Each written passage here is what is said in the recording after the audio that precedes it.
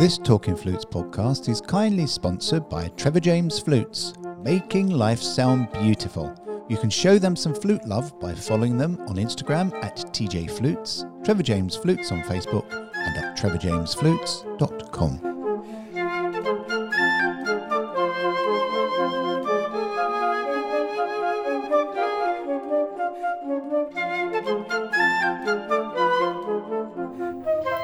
Hello everybody, and welcome this week to Talking Flutes Extra with me, Jean-Paul Wright. As you can probably hear, I'm not where I usually do my podcast recordings. I'm actually sat in my car on my way down to visit Claire in her beautiful seaside home in Hove, East Sussex in England.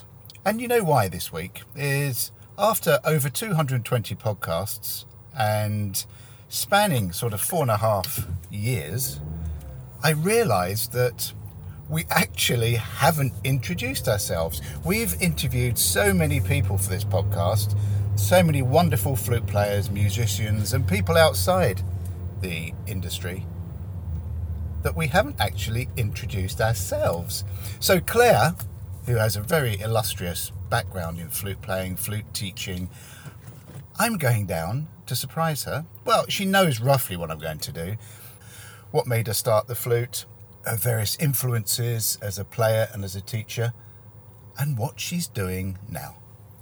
There is a train strike today, so the roads from my beautiful town where I live, Tunbridge Wells, are chock-a-block. They are completely full up with people trying to navigate their way to work, to school. So I actually don't know how long it's going to take me to get down there. Normally, on a good run, it would take me 1.5 hours. This morning, who knows? I just hope Claire has the coffee ready. Right, I've arrived. I've arrived, yes. I've got a right royal welcome by Claire's dogs, and she's just filling out my car parking space. Because in this beautiful town of Hove on the sea, they don't welcome strangers like me from a different part of the country. You have to get a permit to park. Good morning, my dear. Good morning. How are you? I'm very well, thank you. Good. Very well. Well, the dogs are very excited. They are. There's only two here. Where's the other one? The other one, said alone's gone off now. She's Oh, done a okay. bit. Yeah, I'm not that important then. No. Oh. You're looking very suntanned. Have you been away on holiday? No, I've been working in the garden. And I choose a day to come down when the sun isn't out. Yeah, well, it's been fantastic. It's just today that the cloud is here. Louis, come here. Louis. Right. Louis wants to escape. Yeah, I need to go and put my parking pass in and then bring all my gear out so we can start podcasting. I need a registration. That's to stop me getting a parking ticket.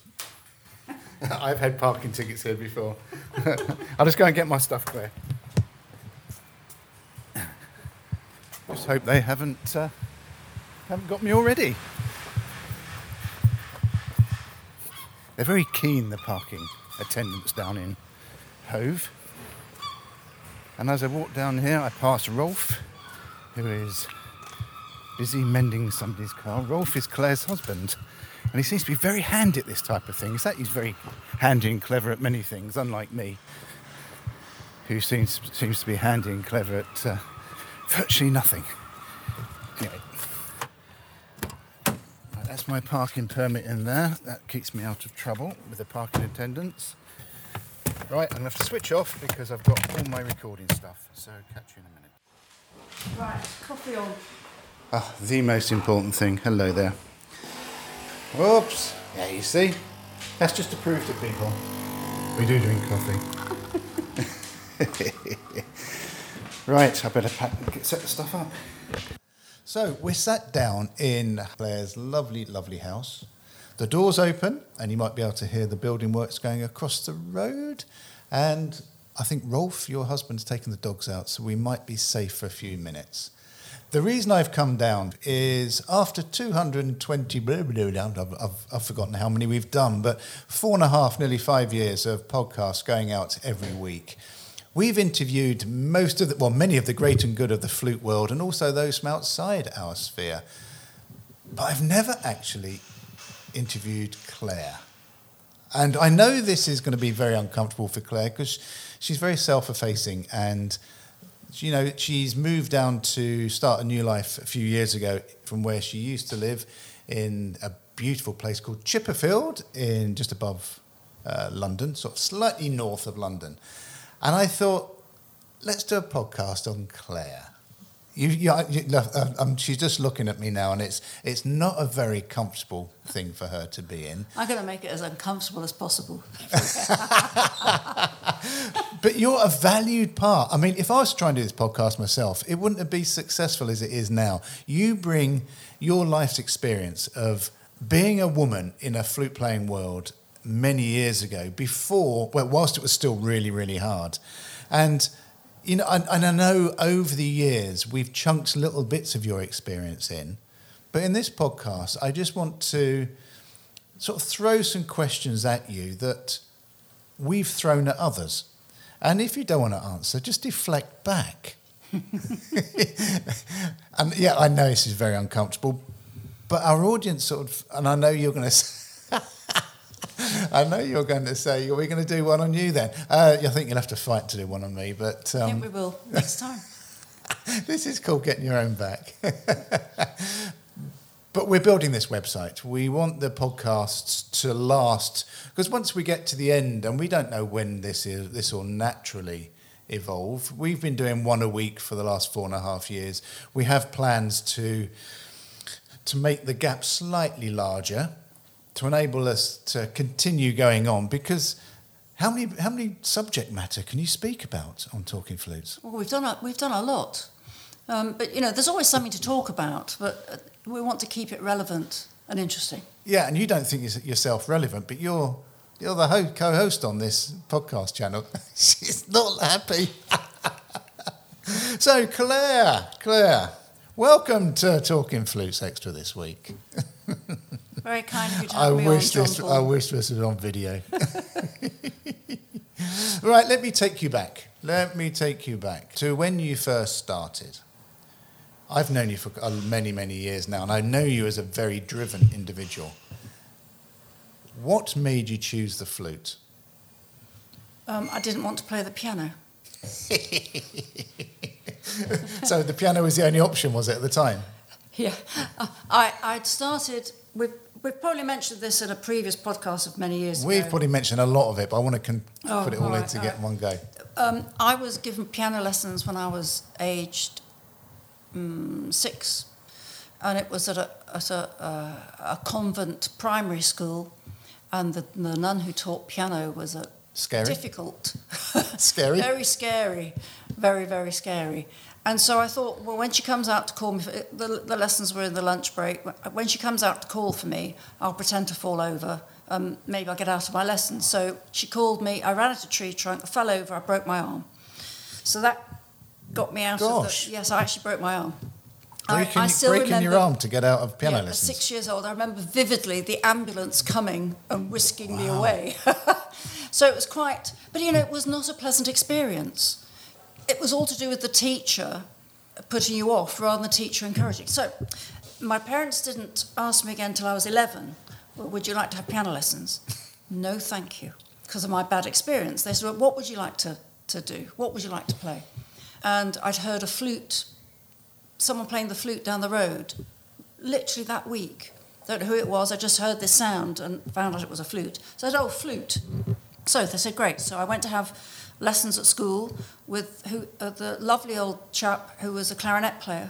He had tune a day but one for me, and he had an old Rudelkart flute, and he had tea and tea cakes. It was in school. So after the lessons are finished, I'd go and he'd pour me a cup of tea, he'd give me a tea cake, and we'd play from tune a day. How very refined. And he'd never taught me anything except it was lovely. It was just, he was so relaxed. Such a nice chap. And I taught myself, I just worked through tune a day. And each week he'd go, well, that's lovely. How's your tea cake? I just loved the feel of the flute and the sound of the flute. And that's how it continued until, I don't think I had lessons with him for that long. I think he stopped and then I moved to school, something like that. We moved from Manchester back down to northwest London. I did. I moved on to, forgetting my most influential teacher, Vivian Lynn. That was in Manchester. Vivian Lynn. So I went from my lovely chap at the school to have private lessons with Vivian Lynn, and I think my parents paid £10 for a flute, which we thought was a bargain at the time. And I was with her for a few years, and then I moved down to London and continued. Where has the drive come from? Where when you become aware that you have this sort of drive for the flute? That's interesting, because when we moved down to London, I went from a grammar school, which is a selective school. You didn't pay for it; it was still free, but you had to do an exam, didn't you, at the 11 plus? Yeah. And if you passed the 11 plus, you went to the grammar school, and if you failed your 11 plus, you went to what's called the secondary school. Yes. And they made it feel like first and second class, and it was the most terrifying time when you had to do the exam. And I was in this grammar school, and when I was age 15, we moved down south, and I went to the local comprehensive or secondary school, because there wasn't any other option at that time. And it was the most awful experience of my life. I was so unhappy, in the depths of despair. I nearly went back and lived with friends in Manchester to go back to my original school. But the one thing that saved me was the flute, because I could sort of lose myself in the flute.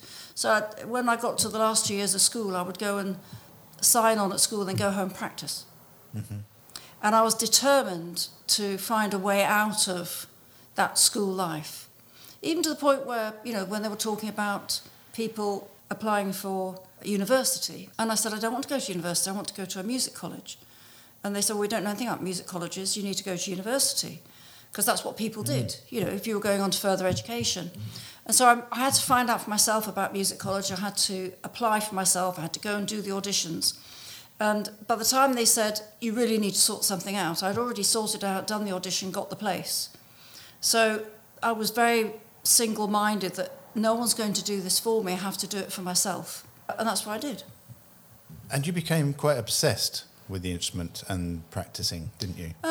You've said in the past that you spent hours, many, too long practicing. I spent 6 hours a day practicing the flute. Because I knew how much I needed to improve, I've always wanted to do things as well as I could. And if I didn't do it well, it wasn't worth doing. It was that sort of mentality, and I just put the blinkers on and I practice. And there are lots of negatives about that as well. I think you need to give yourself time off, and you need to give yourself permission.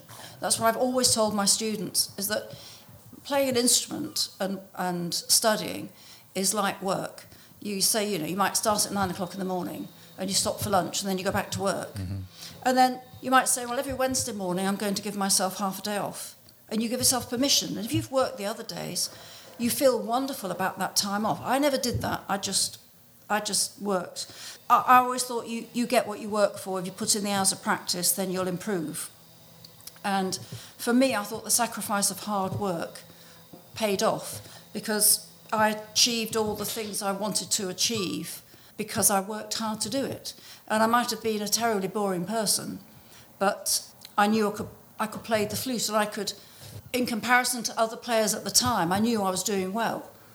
So for me, that justified all the work I put in, so I would work even harder.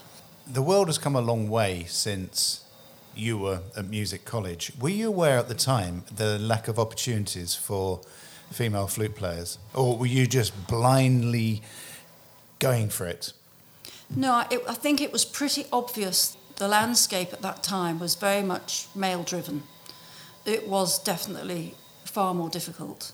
And you had to be of a certain character or personality to sort of get on. I was shy. I wasn't gregarious. It took me a lot to be brave enough to go and talk to people, useless on the telephone, which is what we had those days. We didn't have mobile phones and computers to find out who you should talk to. So I wasn't as successful as... There's a helicopter coming over, by the way. Helicopter, yeah. And I think that if I'd been in London, I'd have had far more opportunity than I had in Manchester. So for Manchester, I had to work a lot harder. We were mentioning to ourselves before we did this podcast that I remember playing flute course at the Wicklow Hall with Jimmy Galway, and his agent at the time was Michael Emerson. And Michael Emerson said to me, "You need to live in London, and then I can help you," which was like, mind-blowing. But I couldn't move. Didn't have the nerve. I was too frightened of moving from my place of security and safety and going down to the big smoke to London, so I didn't. Was it hard not to feel that sort of crushing, male-dominated world? Oh yes, it was. I mean, my first bit of playing with the LSO, the London Symphony Orchestra, and that was funny in itself, because the phone call from the chap who organised the players for the London Symphony Orchestra, he rang me up and said, "Oh, hello, it's such a person." I thought, is that really? And, wondered if you'd like to come and play with us. Are you free these dates? And it was extraordinary. I mean, I nearly fell over. And that particular first session of playing, there were no women in the orchestra. And it was absolutely terrifying. But I got it because I went and did an audition, and Peter Lloyd heard me and said to the organiser, "Get Claire in to do some work with us." So how lucky is that? That it was, contacts, people hearing you at the right time of your career is hugely important. So you're aware of the very sort of sexist nature of the business. Yes, oh, absolutely. But for Peter to say that back then, that was sort of, it's almost though Peter viewed you as a flute player rather than you as a woman. Absolutely. No, Peter Lloyd was very welcoming and looked after you. He made sure that you were okay. But the social aspect around the concerts were very, very difficult. Yeah. Because you did feel like sort of an alien. It's so different now. Thankfully. The landscape is so different now. Thankfully, and the music world. In fact, you look at a lot of orchestras, and women, they're there. And whereas even when I was growing up, most flute sections, well, in fact, I think maybe every flute section I was aware of was all men.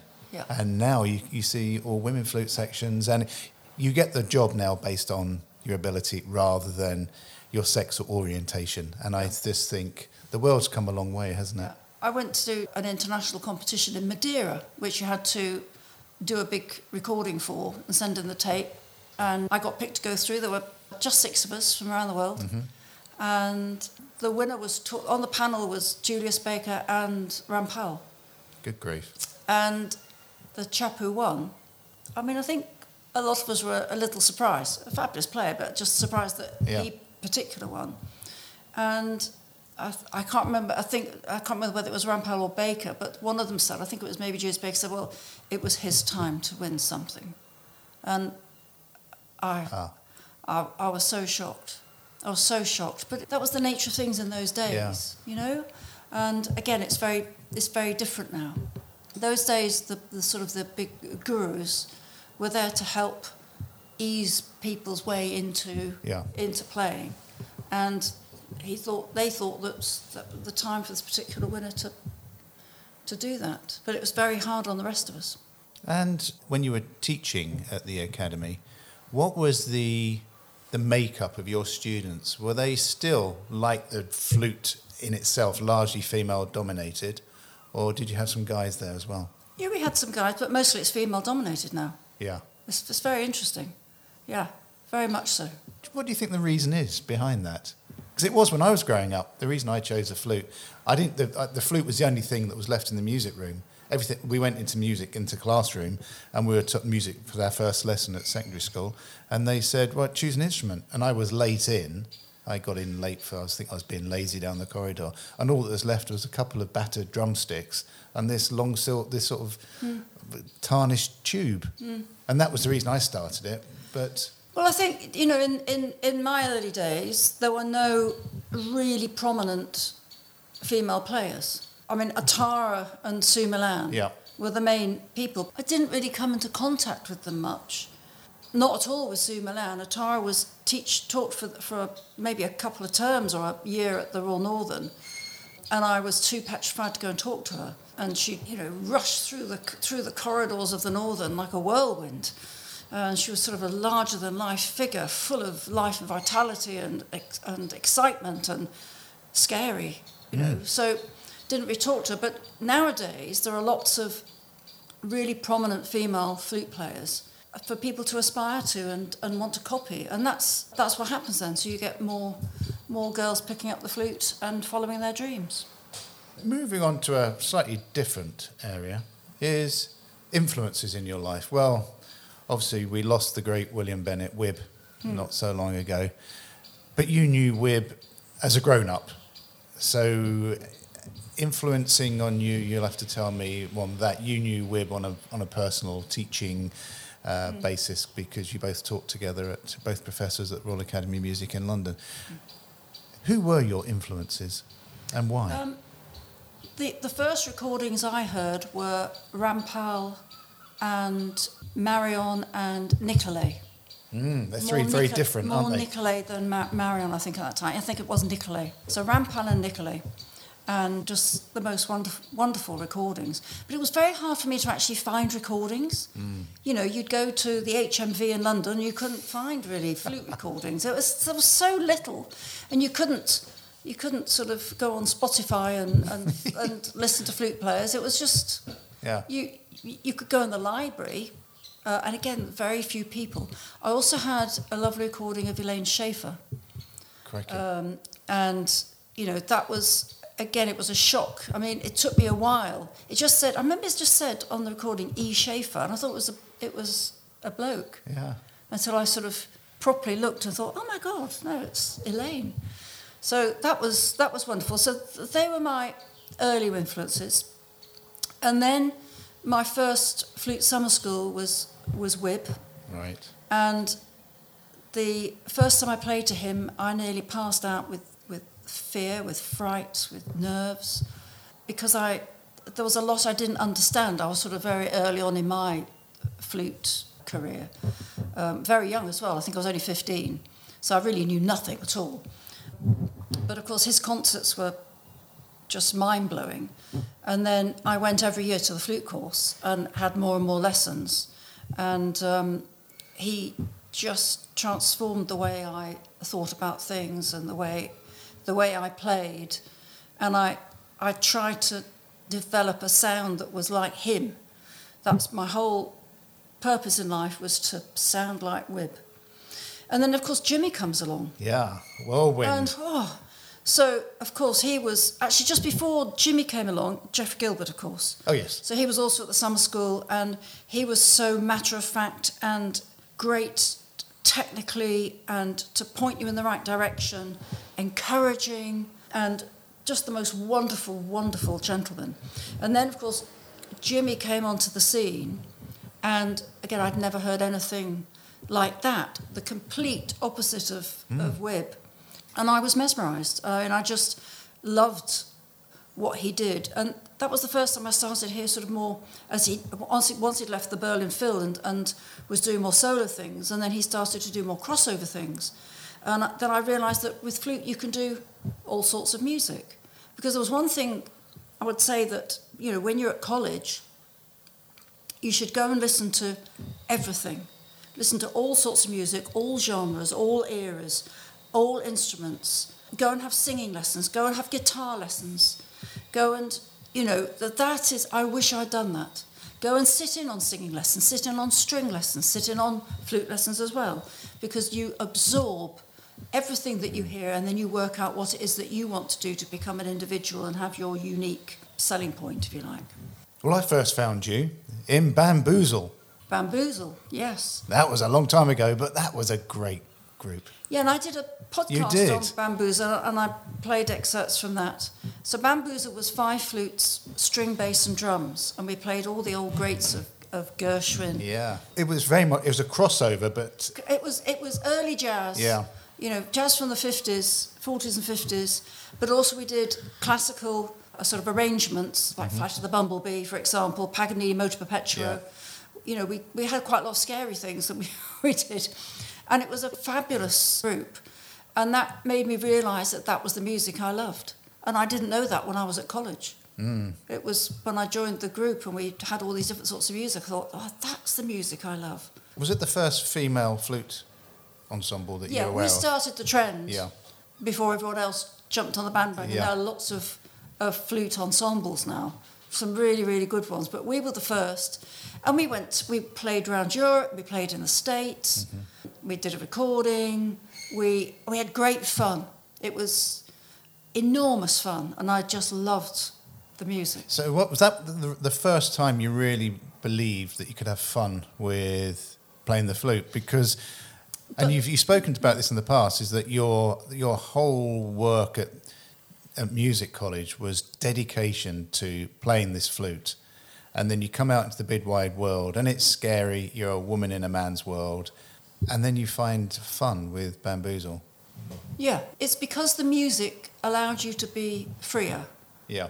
It was much more relaxed, and as a result of that, all my later recitals I did crossover. I did traditional and non-traditional, and those pieces went down just as well as the traditional pieces, and it made the concerts far more exciting, and far more interesting for the audience. Any regrets? Yes. Missed opportunities? Yeah, missed opportunities. The biggest one, there was a chamber group I was in called Aquarius, which was a wind quintet and a string quintet with piano and percussion. And when it first started, again, everyone had to audition. It was advertised as this new contemporary group. It was contemporary music. And I got into the group. And the first year, we basically played just for expenses to get sort of established. And then it just took off, and we played, again, all over the place. It was a fabulous group. We were playing lots of new music, but also lots of other things like Walton's Facade, for example. We did hundreds of times. And Carnival of the Animals and Peter and the Wolf. That was the group. It was that sort of makeup. It was tremendous, absolutely tremendous fun. And also we were groundbreaking in all the contemporary works we were playing. And then they got, this is my memory of it, they got a big grant or a scholarship to do a lot more and maybe expand. And of course, members of Aquarius were really excited, great. And they were going to amalgamate with, I think it was the Peterborough Orchestra. And so we all thought, this is wonderful. We're going to be in a bigger chamber orchestra, and we've got money, and it's going to be really exciting. This group eventually became the Britten Sinfonia. Oh. Yes, but, the big but, this is my regret, the wind quintet in the Peterborough Orchestra were an established wind quintet. I think Nick Daniel was the principal over. Right. All right. And he wanted his wind quintet to be the principal players of the Britten Sinfonia. And so all the other wind principals from Aquarius didn't get in. And I felt that the position was stolen from me. Never said that to anyone, but that's how I felt. Because the excitement in Aquarius was, you're all going to love this. That's what the management was saying to us. We've got all this money, it's going to be so much fun, we've got all this work lined up, and then suddenly, actually, you're not in it. And there was a lot of bad feeling at the end of Aquarius, and yet it had been so good for sort of about, I don't know how long, nearly 10 years, I think. And we were the ones, it was because of Aquarius that we got the grants. So that's my regret. And moving down here, changing your life, you've touched on it in the past, and the reason why you had to retire from the academy. A difficult subject for anyone that has dedicated their life to music, performance and study. But how is your Meniers now? It's pretty bad just at the moment. Is it? Yeah, I'm pretty deaf just at the moment. But, there are treatments go on, and hopefully new things will appear. But it doesn't stop me doing the podcast. It doesn't stop me from writing books. And as I said in the past, when something stops you in your tracks, you either just give up, which you've only got one life, or you find a route around. Now, you were talking about this earlier on, and that life throws up obstacles, and you either let it stop you, maybe you can jump over it sometimes, or you go around it. And I couldn't jump over mine, so I've gone around it, and I found another route. And yes, there's a grieving process because I've got my flutes next door. I've got this fantastic platinum flute, and I can't play it. I've got all my music sitting there and all my flute books, and I have to decide whether what do I do? is it better for me to sort of make the break, sell everything off, and then just cut that link? But you know what, flute players out there listening, they know what it's like. Your flute becomes like part of you. You're sort of, it's linked. It's linked to you. It's part of you. You spend more time with your flute than you do with your partner. Yeah, and it was a huge part of my life for 50 years. Well, I remember coming down quite soon after that you experienced this and had to take a step back initially from teaching, because the tinnitus and just the deafness and the balance was horrible for you. But even then you said, I will find a way. If I can't do this, I will find something else that I can enjoy. Well, I think that's been the story of my life, in that because I auditioned for every competition going and competed wherever I could. I'm very competitive. And so I would always, that was my way of improving and getting further up the ladder. And if I didn't succeed, I'd try something else. So I've always been saying, okay, that didn't work. What do we do next? And so with this, it's the same thing. I haven't got any other choice.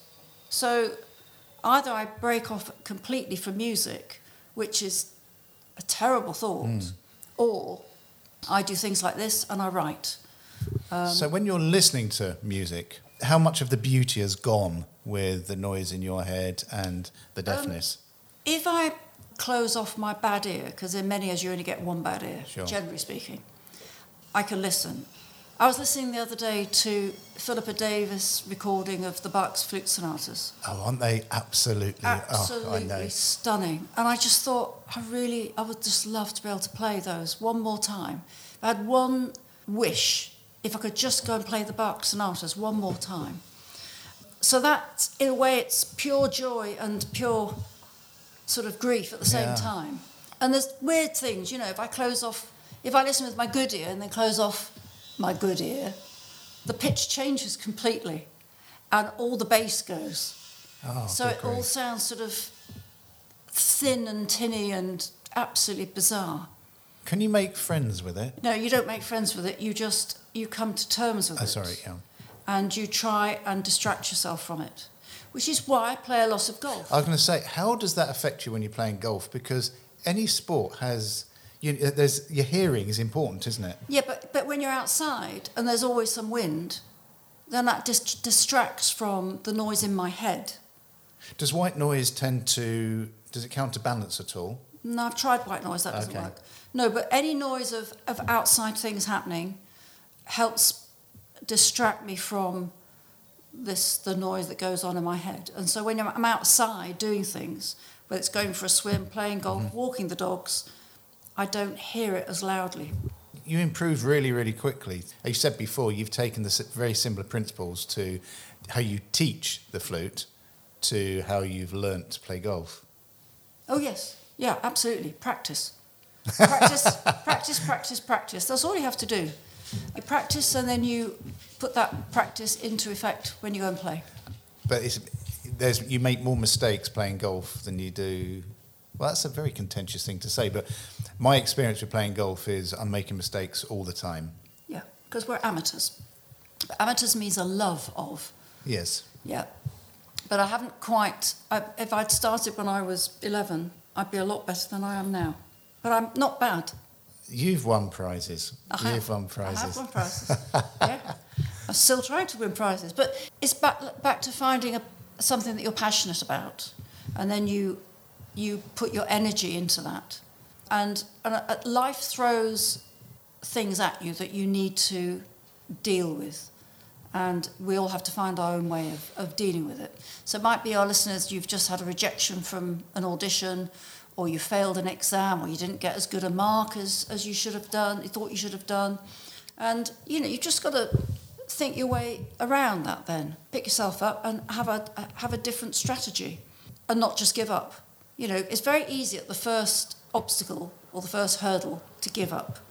And then it's not the way forward. You've just got one chance of it, this life. So you've just got to, do your best. And you're a grandmother now.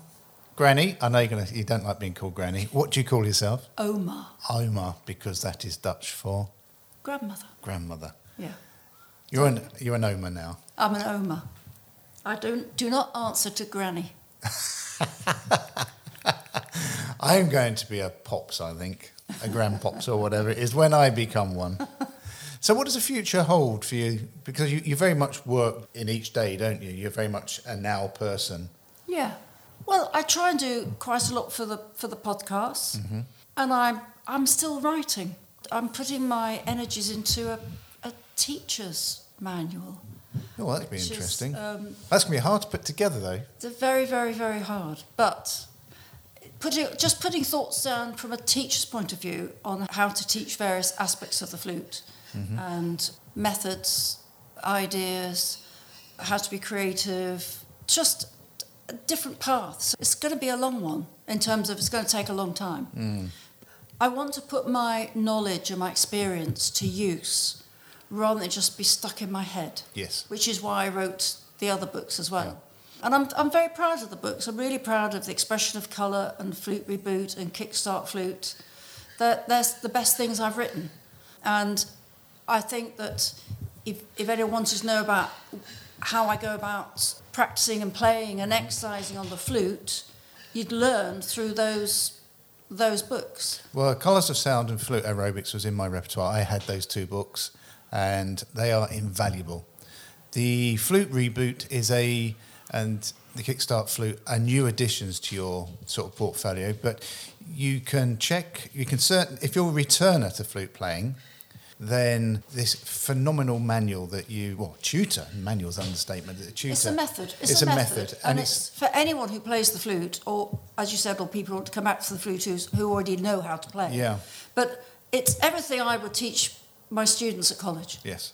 It's all in there, So it's just I just got, it was like an outpouring of my knowledge into a book. And you can purchase that from all the flute stores, or from Astute Music, who are the publishers. And that's astutemusic.co.uk, isn't it? Or .com maybe. Oh, okay. But if you Google Astute Music, it comes up. Yep. And Colours of Sound and Expression of Colour. Oh, Colours of Sound's a tagline, isn't it, for me as our flutes? But yeah, Expressions of Colour and Flute Aerobics. Flute aerobics and light aerobics, sequentials. Oh yes. I had sequentials as well. Yeah. They're really good covers. Your books always had really good covers. Yeah, they were lovely covers. Yeah. So Claire, wasn't too gruelling, was it? No, not too gruelling, no. Right. I just, on behalf of our listeners, I'd just like to say thank you for agreeing all those years ago, especially during dark times that you were having at the time with the sudden onset of Meniere's, to agree to join or actually do this Talking Flutes podcast. Well, if you remember, you're the one that says, "Oh, let me see if I can do something," and then you came back and said, "What about podcast? Can you do that?" And there we go. That was the beginning of Talking Flutes. You said we need a title, and I said Talking Flutes. Yeah. You said, "There we go." Well, thank you for adding a gravitas to the podcast. Thank you for putting up with me, because again, I'm not the easiest person to work with, and let's see where this whole podcasting thing takes us. We've lasted 4.5 years. We're still going. It's been great fun. And it's still great fun, and we will just continue to do it until we just run out of ideas, I suppose. Yeah. And if I can just flag up a very important podcast that's going to come up probably in the autumn, is that I'm talking to many people who've been influenced, who've got lovely memories of William Bennett. And it's going to be a lovely chat about wonderful memories. It's going to be called Memories of Wib. So watch out for that one. I've already spoken to a few people, and it's really lovely. We cannot underestimate the impact that man had on the flute world. The influence on so many people. Yeah. If you looked at his flutes, you'd wonder how he ever played with them. He would take a flute apart in them, and you'll have all these stories. Takes a flute apart, and I'll be talking to you too about him. So you save the stories. Well, he was the one that actually told me not to go to music college. He actually said, and you were speaking about it, he said, "Don't do that." I was in the National Service. I was in the Scots Guards. Join the Guards. So we've had that one influence on me. But thank you so much, Claire, for putting yourself through this. I hope it wasn't too grueling. And on behalf of all the listeners, thank you for all your advice and continued advice and help in what is a beautiful passion that we all have, which is playing the flutes. Absolutely. Here's to playing the flute. Here's to playing the flute. Take care, everybody. Thank you, Claire. You're welcome. Bye.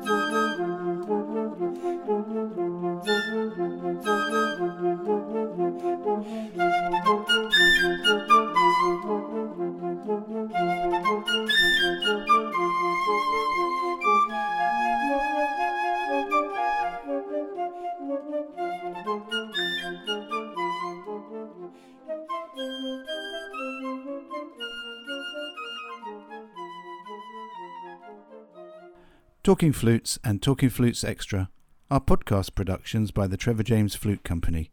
For more information, visit trevorjamesflutes.com.